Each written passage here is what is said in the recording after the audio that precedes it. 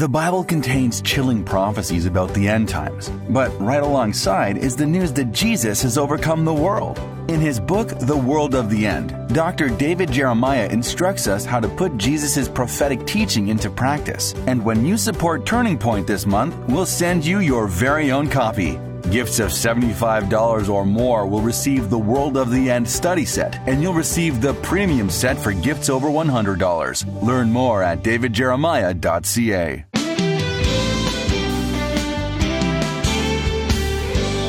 The Bible says that the world will experience a spiritual famine in the last days. A prophecy you can see is now being fulfilled. What can you do in response? Today on Turning Point, Dr. David Jeremiah reveals some practical ideas from 2 Peter that Christians can do during this time of spiritual starvation. To introduce the conclusion of his message, A Spiritual Prophecy, Spiritual Famine, here's David. And thank you so much for joining us today. We are studying Where Do We Go From Here? And today is part 2 of A Spiritual Famine. The prophet Isaiah accurately described our generation when he wrote these words. He said, "Truth is fallen in the street," Isaiah 59:14. Almost everywhere you look, we are turning a deaf ear to truth as we desperately seek for meaning and fulfillment in all the wrong places. While searching for truth, we are actually running away from the truth. Meanwhile, the truth goes from taught to tolerated to the public square and from believed to banned in our public schools. What was once the truth of faith and practice in our culture has been relegated to a negative icon used to illustrate the narrow-mindedness of our founding fathers. But there is such a thing as truth, and truth is the Word of God. And the prophet Amos said that in the last days there will be a famine of the Word of God. We're going to examine that a little bit more today as we pick up where we left off on Friday. But first, let me just remind you that we have a copy of this book, Where Do We Go From Here?, that we'd like to send to you. This 240-page hardback book is the kind of the origination of these messages, and we would love to send you the book that gives you all of it in writing, all of the resources, all of the footnotes, all of the illustrations, all of the Bible texts, and the book is yours for a gift of any size to Turning Point. When you send your gift, be sure to ask for your copy of the book, Where Do We Go From Here? It's our way of saying thank you for investing in the ministry of the Word of God through Turning Point International. Well, let's get started with today's lesson as we open our Bibles once again and talk about spiritual famine. So as a pastor, I'm deeply concerned about the wayward theological patterns that are trending in churches everywhere. And it's not simply the liberal, old Protestant mainstream denominations that are diminishing their doctrines. It's evangelical churches who, in trying to reach a resistant audience, go too far in compromising biblical truth. For centuries, God's Word has been at the center of Christian preaching. Today, questioning scriptural authority is in vogue, even in certain faith communities. Popular speakers advocate processing God's Word through cultural filters rather than the other way around. So our heritage is being lost, and our theology is being weakened, and our Bibles are being overlooked. Mark Twain once defined a literary classic as a book which people praise but never read. Unfortunately, that describes the way many people in modern society approach the Bible. Are you for the Bible? Oh, yes. Do you ever read the Bible? Well, in all honesty, no. It doesn't help that cultures around the world are trying to minimize our Bible reading. China has just shut down Bible apps and Christian WeChat public accounts, and hard copies of the Bible are no longer available for sale online in China either. In America and the West, the Gideons are running into problems getting their Bibles into many hotel rooms. One of the most encouraging things, if you travel like I have, is you go into a hotel room, in the stand next to your bed, you open the top drawer, and there's a Gideon Bible in there. Not so. I've been in many hotels where that Bible is no longer present. A recent survey showed the percentage of hotels willing to offer Bibles in their rooms has dropped from 90% to 48%. hotels are finding younger travelers who are less devout than their parents or grandparents, and they don't want to offend atheists or those of other religions. And one atheistic group, listen to this, created stickers for its members to attach to any Gideon Bible they did find in a hotel room. And the sticker said, quote, "Warning, literal belief in this book may endanger your health and your life." And they take those stickers with them on their trips and they put them on the Gideon Bibles in the hotels. Or if they get into a Marriott, they put it on the Book of Mormon. I'd call that spiritual famine. I'd call that people who disregard the Bible, who someday may want a society that would be impacted by the Bible. If we take the Bible out of our culture, we may ultimately get what we want. A moral compass of Scripture will self-destruct from moral decay and decadence, and pretty soon we will just be immoral, amoral perhaps, without any morality at all. So what's happening in this famine is our heritage is being lost, our theology is being weakened, our Bibles are being overlooked, and our appetite is being ruined. That leads to my next thought. The reason we're facing a spiritual famine is because our appetite for God's truth is being ruined. A child that gorges on junk food and candy in the afternoon won't have much of an appetite for meat and potatoes at supper. In these last days, it seems as if Satan has unleashed an invisible spiritual virus that robs people of their appetite for God's Word. But it's worse than that, because it's not just a loss of appetite. It's a total distaste for the Bible. People grab a handful of Scripture, take a bite, find it distasteful, and spew it out like a child spitting out carrots. As likely as not, they'll dub it hate speech. And often we allow that to push us away, and then we don't preach the truth. Often God will respond to our lack of spiritual appetite with silence. He doesn't force His words into our ears. He may withdraw for a time if we lose our appreciation for the privilege of His voice, but God's silence may be hardly noticeable at first. You may still remember times when God spoke to you, but you gradually realize you haven't heard from Him in a long time.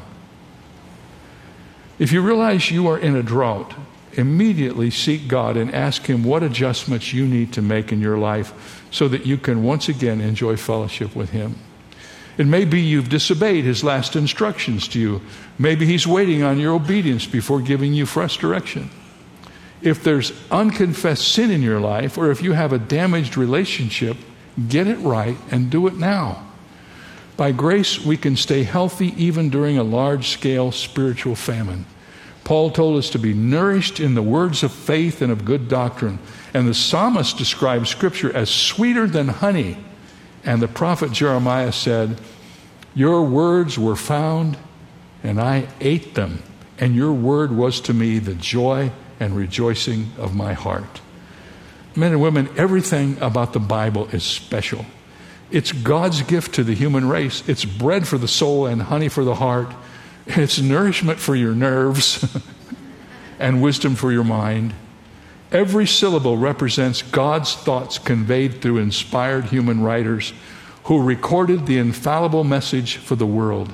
In this way, the Lord has given us a book containing everything we really need for life and eternity.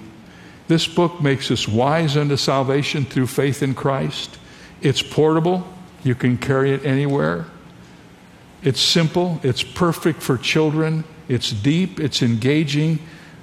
And it even engages Earth's greatest scholars. This is an incredible book, this book we call the Bible. And this is your book as well as it is mine. Jesus said, "People do not live by bread alone, but by every word that comes from the mouth of God." I am convinced that you cannot live the Christian life and avoid the Word of God. If we want to know the Word of God, we can know the Word of God. But we have to discipline ourselves to let the Word of God be a part of our lives. You don't get the Word of God by putting your Bible under your pillow at night. Osmosis doesn't work that way. You have to engage in the Bible. So, We've talked about where we are and what it means. Let's just talk for a few moments about where do we go from here. Based on everything we've learned, where do we go from here? What's our call to action?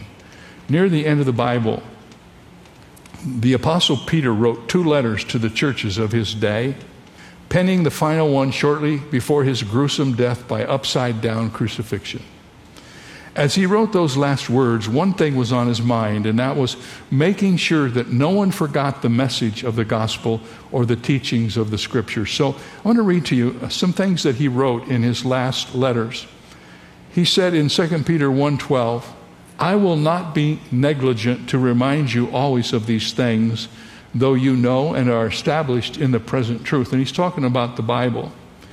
In verse 15, he says, "I will be careful to ensure that you always have a reminder of these things after my decease." And he's talking about 8 things that he communicated in the early part of the chapter when he says, add to your faith knowledge, add to your knowledge. And he goes through this list and he says, remember these things. He kept reminding everybody. In 2 Peter 3:1-3, he says, "Now I write to you this second epistle, in both of which I stir up your pure minds by way of reminder, that you may be mindful of the words which were spoken before by the holy prophets, and of the commandment of us, the apostles of the Lord and Savior, knowing this first, that scoffers will come in the last days." Remember now, Peter was about to check out. He was leaving this world. He was just about to die. But he wanted his message to remain, to never be forgotten, and to be passed down through the generations until Jesus returns. He longed for the gospel to expand, to explode throughout the earth. He wanted to repel spiritual famine. And that same zeal must grab hold of you, and it must grab hold of me.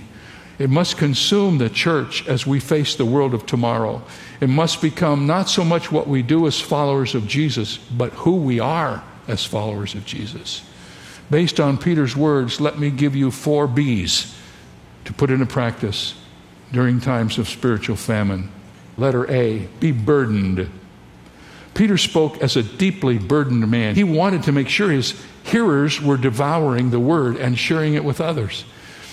He was ready to make every effort as long as he lived. He never lost his burden for this. The Apostle Peter gave us an example of what it's like to be burdened for a society facing spiritual famine. He described Lot in one of his writings, who lived in Sodom. 2 Peter 2:7-8, he said he was a righteous man who was distressed by the depraved conduct of the lawless. For that righteous man, living among them day after day, was tormented in his righteous soul by the lawless deeds that he saw and he heard. And in a similar way, the Apostle Paul walked around Athens, was provoked within him when he saw that the city was given over to idols. We can't do much to alleviate spiritual famine around us until we have a similar concern within us. When we look at what's happening in the world today, what everybody's talking about, we've never had this before. I talk about people needing wisdom because wisdom is defined as doing the right thing without a precedent. And almost everything that we see today is without a precedent. Every day, if you turn on the news, you will hear something that you've never heard before. It's unprecedented. And it's not unprecedented good. It's unprecedented evil. It's people coming up with ways to do things that are against the holiness of God. And it's just unbelievable. The only way you can overcome that is to be burdened about this world and be determined that by the grace of God, you're going to have a part in turning that around. You know, we can't by ourselves change the world. I'm a preacher. I have a pretty wide pulpit. But the idea that I could change the world by myself is impossible. God could change anything he wants to change through any of us, and he could change the world through me if he chose to do it. If you got the attitude that I hear from some people, oh, well, it's just the way the world is, Pastor. You know, I know it's bad, but it's just no, it's not just the way the world is. If we don't care about it, if we're not concerned about it, if we're not burdened about it, we'll never do anything about it ourselves. And it starts with us. It starts in us. If we are not burdened enough to make the Bible central in our own lives, we got no reason to gripe. We got no reason to complain. Let's make sure we start where we should start, and then God will give us the ability to influence the people around us, and we can make a difference. We need to be burdened. Secondly, we need to be students. Peter insists that we become personal students of Scripture. In 1 Peter 2 and 3, he says this, "As newborn babies, desire the pure milk of the word, that you may grow thereby, if indeed you have tasted that the Lord is gracious." Peter wanted us and those who would read his epistle to know Scripture. It didn't originate with human beings. Peter told us that. It came to us in a far different way. Holy men of God spoke as they were moved by the Holy Spirit. Peter told us how to study the Bible. We're to search it the way the prophets of old studied the Scripture. 1 Peter 1:10 says, "Intently and with the greatest care." How many of you remember reading the Bible because you knew you should, and after about a half hour you've read a whole bunch of Scripture, and for the life of you can't remember one single thing that you read? All of us have done that. And Peter tells us that we have to study that word that way. We have to be diligent about it. You don't get any help by just reading volumes of Scripture. That's the kind of study we need if we're going to make a difference. Bible teacher Warren Wiersbe was converted by listening to a young evangelist by the name of Billy Graham. Pretty soon, Warren Wiersbe, who was a dear friend of mine and a wonderful mentor, he said, "I think Bible study is one of the most exciting things I ever do." He said, "I've been living with the Bible ever since I got saved that night at a Youth for Christ rally. And when I study the Word, it always tells me something. I feel sorry for people who read it and put the Bible back on the shelf and forget about it." He said, "In all my conference ministry, I've tried to get people excited about the Bible. There's so much there that people ignore, and they shouldn't do that. I find that when I trace the cross references, when I take time to pray and meditate, God says something to me, then I can share that with others. So the joy of Bible study is not just in learning something for myself in the abstract. The joy of Bible study is seeing your life changed because of what the Bible is saying in your life." Begin today. Learn to be a student of the Bible. You know, there is no excuse for us in this time of this generation not to be a student of the Scripture, because you can take out your phone and you can find Bible study apps that will go way beyond anything we have ever known up until this time. If you are serious about studying the Bible, don't say, "I don't know how to begin." There's no reason for us to be biblically ignorant and not to do the thing God calls us to do. Every one of us can take advantage of this incredible electronic age and engage in the Word of God. Begin today. Don't wait for any other time to pass. Blessed are those who hunger and thirst for righteousness, for they shall be filled. Those are the words of Jesus. So be burdened, be students, and be shepherds. Peter had a special word of instruction for pastors and Bible teachers, so I'm preaching to myself here for a moment. He said, 1 Peter 5:2, "Shepherd the flock of God which is among you, serving as overseers, not by compulsion, but willingly." In using the term shepherd, he was undoubtedly thinking of his own experience years before when Jesus walked with him along the shoreline of Galilee. The Lord asked him 3 times, "Do you love me?" "Yes, yes, and yes," replied Peter. Jesus said to him, "Feed my sheep." If I could do anything to influence today's evangelical churches around the world, it would be a clarion call to return to solid biblical teaching in the pulpit. Substantial sermons from biblical texts. Unfortunately, what is happening so much to our younger guys who are standing in the pulpit every week is they pull something off of the internet and preach that instead of digging into the Word of God and getting God's truth. You see, what happens when they do that is this. Obviously, the people in their church get something warmed over that they haven't spent much time in.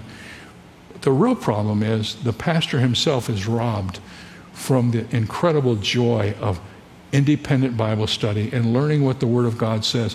And then his life is changed, and through his changed life, he's a much better communicator. You can't really be an effective preacher if all you do is grab some notes the night before you preach that somebody else wrote and get up and recite them and say amen. that will leave you malnourished, and it will starve the people that you preach to. There's no reason to do that. We can be preachers of the Word of God, and we can teach people the Scripture.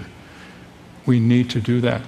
If you're listening, watching, and you're a pastor, please hear me. If there's any reason to survive in the ministry for 40 years, here it is.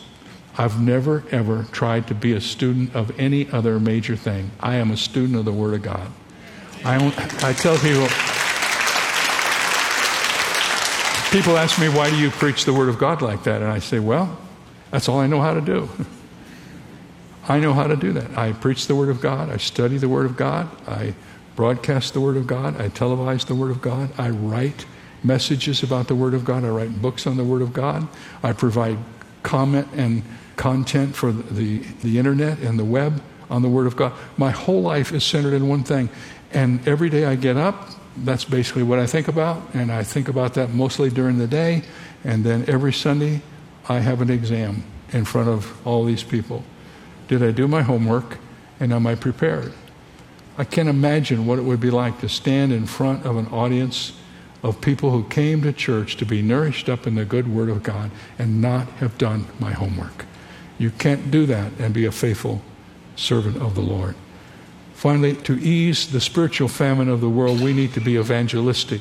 Be burdened, be students, be shepherds, and finally be evangelistic. 1 Peter 1:23 through 25 says, born again, not of corruptible seed, but incorruptible, through the Word of God, which lives and abides forever. Now this is the word by which the gospel was preached to you. The best method I know of evangelism, it's the best I've ever read, is Peter's own strategy. He said, sanctify the Lord God in your hearts and always be ready to give a defense to anyone who asks you a reason for the hope that is in you. He said, you don't have to go buttonhole people, chase them down the block, even knock on their door. But if you're going to be a faithful Christian, be ready if somebody asks you a question.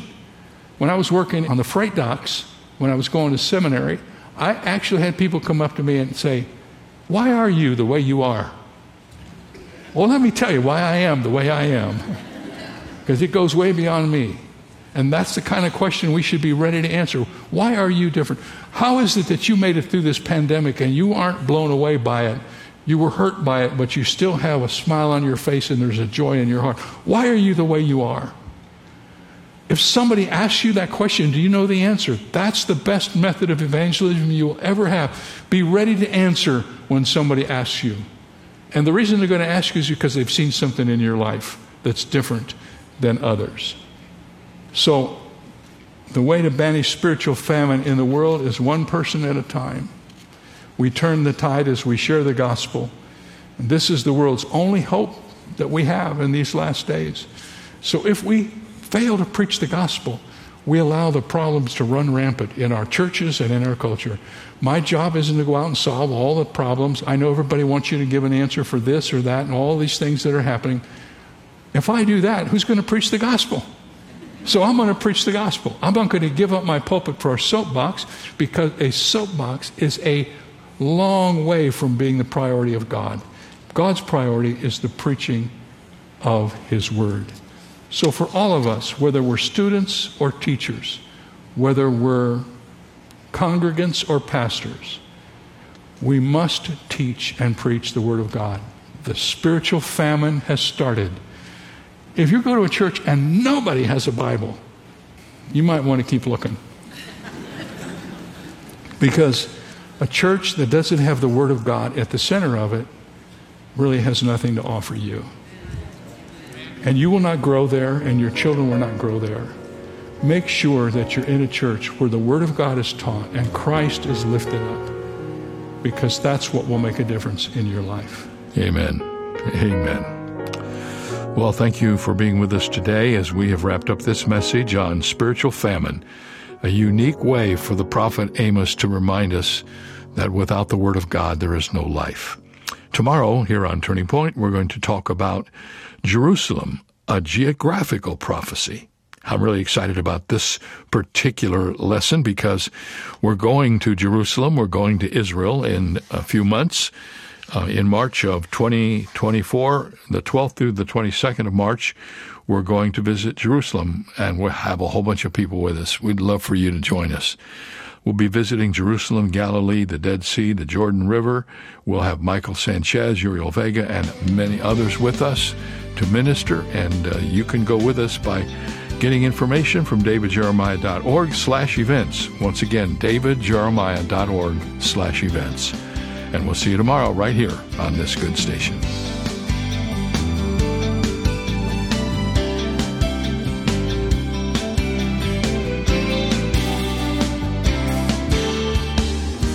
The message you just heard came to you from Shadow Mountain Community Church and Dr. David Jeremiah, the senior pastor. Let us know how Turning Point is encouraging you by writing to Turning Point for God of Canada, P.O. Box 18098, RPO, Tawasin, Delta, BC, V4L2M4. Visiting our website at davidjeremiah.ca/radio or calling 800-946-4300. Ask for your copy of David's book, Where Do We Go From Here? Plus the bonus resource, Warning Signs of the End Times. They're yours for a gift of any amount.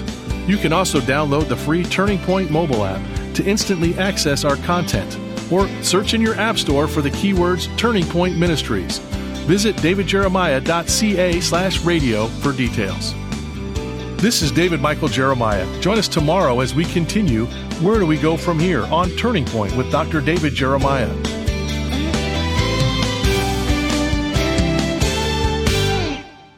If you enjoy listening to Turning Point with David Jeremiah, you will be happy to hear that there is now a daily Turning Point television broadcast that you can watch each weekday. Tune in to Faith TV, Joy TV, or Miracle Channel, Monday through Friday, to watch the Turning Point daily television broadcast. Be sure to check your local listings for the channel and time in your area, or visit davidjeremiah.ca/TV to download a program schedule or watch at your convenience. That website again is davidjeremiah.ca/TV.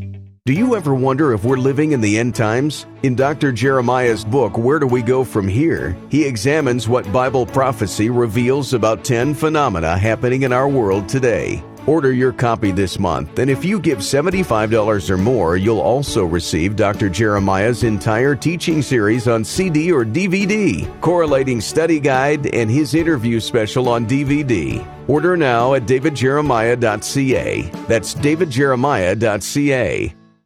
History tells us that when Julius Caesar landed on Britain's shores, he took his soldiers to the cliffs of Dover where they could look down on their ships below. What the army saw was their ships engulfed in flames. Caesar had ordered their ships burned so there could be no retreat. Their only chance for survival was to conquer the island, which they did. That reminds me of Jesus' words to his disciples, that to follow him, they needed to take up their cross. That is, they needed to commit their lives to him and the kingdom of God. There was to be no retreat. This is David Jeremiah encouraging you to get on the road to new life. Discover God's definition of commitment on Route 66. Route 66, driving the word home. Log on to Route66Life.com. Start your journey home today.